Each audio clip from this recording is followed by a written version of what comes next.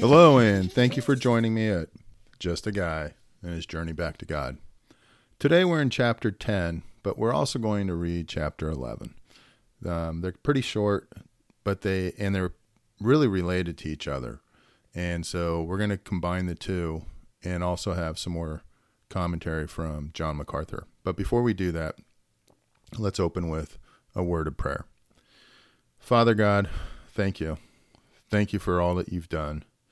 Thank you for being there, for being God, the one who created everything.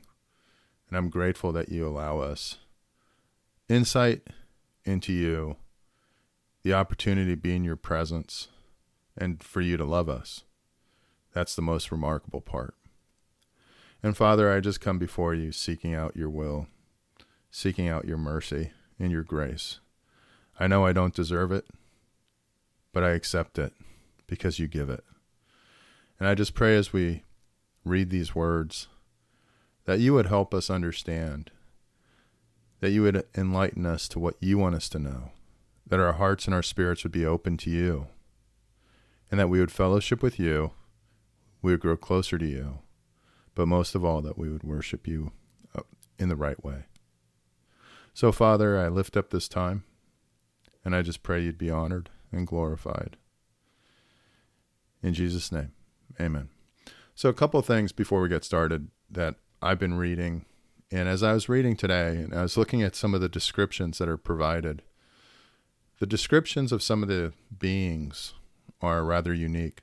But what I notice is God is very definitive in the descriptions, in the writings. He will tell us time after time who someone is talking about, and that he'll make sure there's no confusion there. So as I've read, I've tried to just open myself up to what he's saying and what the words are, and not to try to read too much into things, but to allow him to tell me, because he wouldn't make it so blatantly obvious on certain things. At least that's my thought. If he was doing it then to confuse us. And I think with his guidance, we can understand what this book is all about. Again, there will be mysteries. It even says so. Things that we won't know. But I think as we go through, we should have expectations that this is written so we understand it, and not that it confuses us or confounds us. So, being a pretty simple guy, I like to think about it on that basis. So with that, I'm just going to start with chapter 10, verse 1. Then I saw another mighty angel coming down from heaven. He was robed in a cloud with a rainbow above his head. His face was like the sun, and his legs were like fiery pillars. He was holding a little scroll, which lay open in his hand. He planted his right foot on the sea and his left foot on the land. And he gave a loud shout like the roar of a lion. When he shouted, the voices of the seven thunders spoke. And when the seven thunders spoke, I was about to write. But I heard a voice from heaven say, seal up what the seven thunders have said, and do not write it down. So right there is a mystery. But it's a mystery we've been told we're not going to know about. Then the angel I had seen standing on the sea and on the land raised his right hand to heaven. Again, very definitive, very descriptive, and we can't really be confused as to who he's talking about. And he swore by him who lives forever and ever, who created the heavens and all that is in them, the earth and all that is in it, and the sea and all that is in it. Again, pretty descriptive. And said, there will be no more delay, but in the days when the seventh angel is about to sound his trumpet, the mystery of God will be accomplished, just as he announced to his servants, the prophets. Then the voice that I had heard from heaven spoke to me once more. Go, take the scroll that lies open in the hand of the angel, who is standing on the sea and on the land. So I went to the angel and asked him to give me the scroll, the little scroll. He said to me, take it and eat it. It will turn your stomach sour, but in your mouth it will be as sweet as honey. Now, my thought immediately there is, hey, that's kind of like sin. Initially, tastes great. Afterwards, it sucks. Now, I don't know if that's what this is. In fact, when I was reading some commentaries, it wasn't. But that's just what I thought. I took the little scroll from the angel's hand and ate it. It tasted as sweet as honey in my mouth, but when I had eaten it, my stomach turned sour. Then I was told, "You must prophesy again about many peoples, nations, languages, and kings." So that's the end of chapter 10. We'll go to chapter 11, and it talks about the two witnesses. Chapter 11, verse 1. I was given a reed like a measuring rod, and was told, "Go and measure the temple of God and the altar with its worshippers. But exclude the outer court. Do not measure it, because it has been given to the Gentiles. They will trample on the holy city for 42 months, 3.5 years. And I will appoint my two witnesses, and they will prophesy for 1,260 days, clothed in sackcloth." Again, pretty descriptive and definitive information there. "They are the two olive trees and the two lampstands, and they stand before the Lord of the earth. If anyone tries to harm them, fire comes from their mouths and devours their enemies. This is how anyone who wants to harm them must die. They have power to shut up the heavens so that it will not rain during the time they are prophesying. And they have power to turn the waters into blood and to strike the earth with every kind of plague as often as they want. Now when they had finished their testimony, the beast that comes up from the abyss will attack them and overpower and kill them. Their bodies will lie in the public square of the great city, which is figuratively called Sodom and Egypt, where also their Lord was crucified. For 3.5 days, some from every people, tribe, language, and nation will gaze on their bodies and refuse them burial. The inhabitants of the earth will gloat over them and will celebrate by sending each other gifts, because these two prophets had tormented those who live on earth. But what's interesting is after all those plagues, all the tribulations, everything, knowing that it's God who's bringing it because of his dissatisfaction, people of the earth are still like, "Oh, woohoo, these people are dead now. We win." It just seems that, humans, we just don't get it, do we? I would think that, I would just think that at some point people would really kind of start to understand. But their love for sin and themselves versus God just is too overpowering. But after the 3.5 days, the breath of life from God entered them. And they stood on their feet, and terror struck those who saw them. Then they heard a loud voice from heaven saying to them, "Come up here." And they went up to heaven in a cloud while their enemies looked on. I bet you their enemies are like, "Ruh-roh. What's going to happen now?" At that very hour, there was a severe earthquake, and 1/10 of the city collapsed. 7,000 people were killed in the earthquake, and the survivors were terrified and gave glory to the God of heaven. So they finally understood, huh? The second woe has passed. The third woe is coming.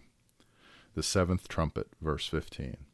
So the seventh angel sounded his trumpet, and there were loud voices in heaven. So what's interesting is there's been a 3.5-year hiatus from the plagues or the trumpet sounding, so that the earth and all the believers and all the non-believers have a respite.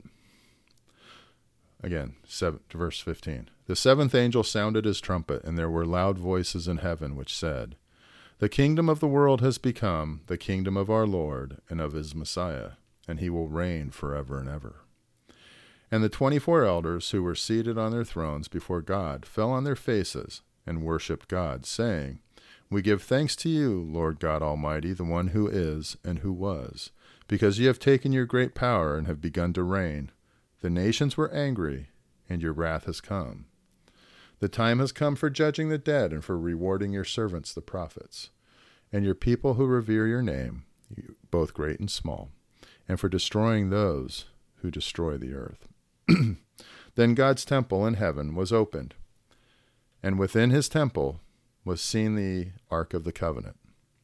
And there came flashes of lightning, rumblings, peals of thunder, an earthquake, and a severe hailstorm. So that's the end of chapter 11. Chapter 12 is pretty interesting and cool too, but we won't go there at this time. We'll do that tomorrow.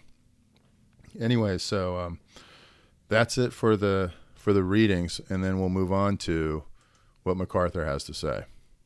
So when he talks about the context, here's what he has to say. Throughout history, God's people have wondered why God has allowed evil in the world. The wicked often appear to prosper. Sin seemingly runs wild and unchecked. Why, people ask, does God not stop all the carnage, corruption, and chaos in the world? Why does he allow his children to suffer? When will divine justice prevail, and the righteous be delivered, and the wicked punished? You know, it's interesting. I just had someone ask me that last week. She's struggling with that how can God allow so much pain? All the pain, sorrow, suffering, and evil in the world cause the godly to long for God to intervene.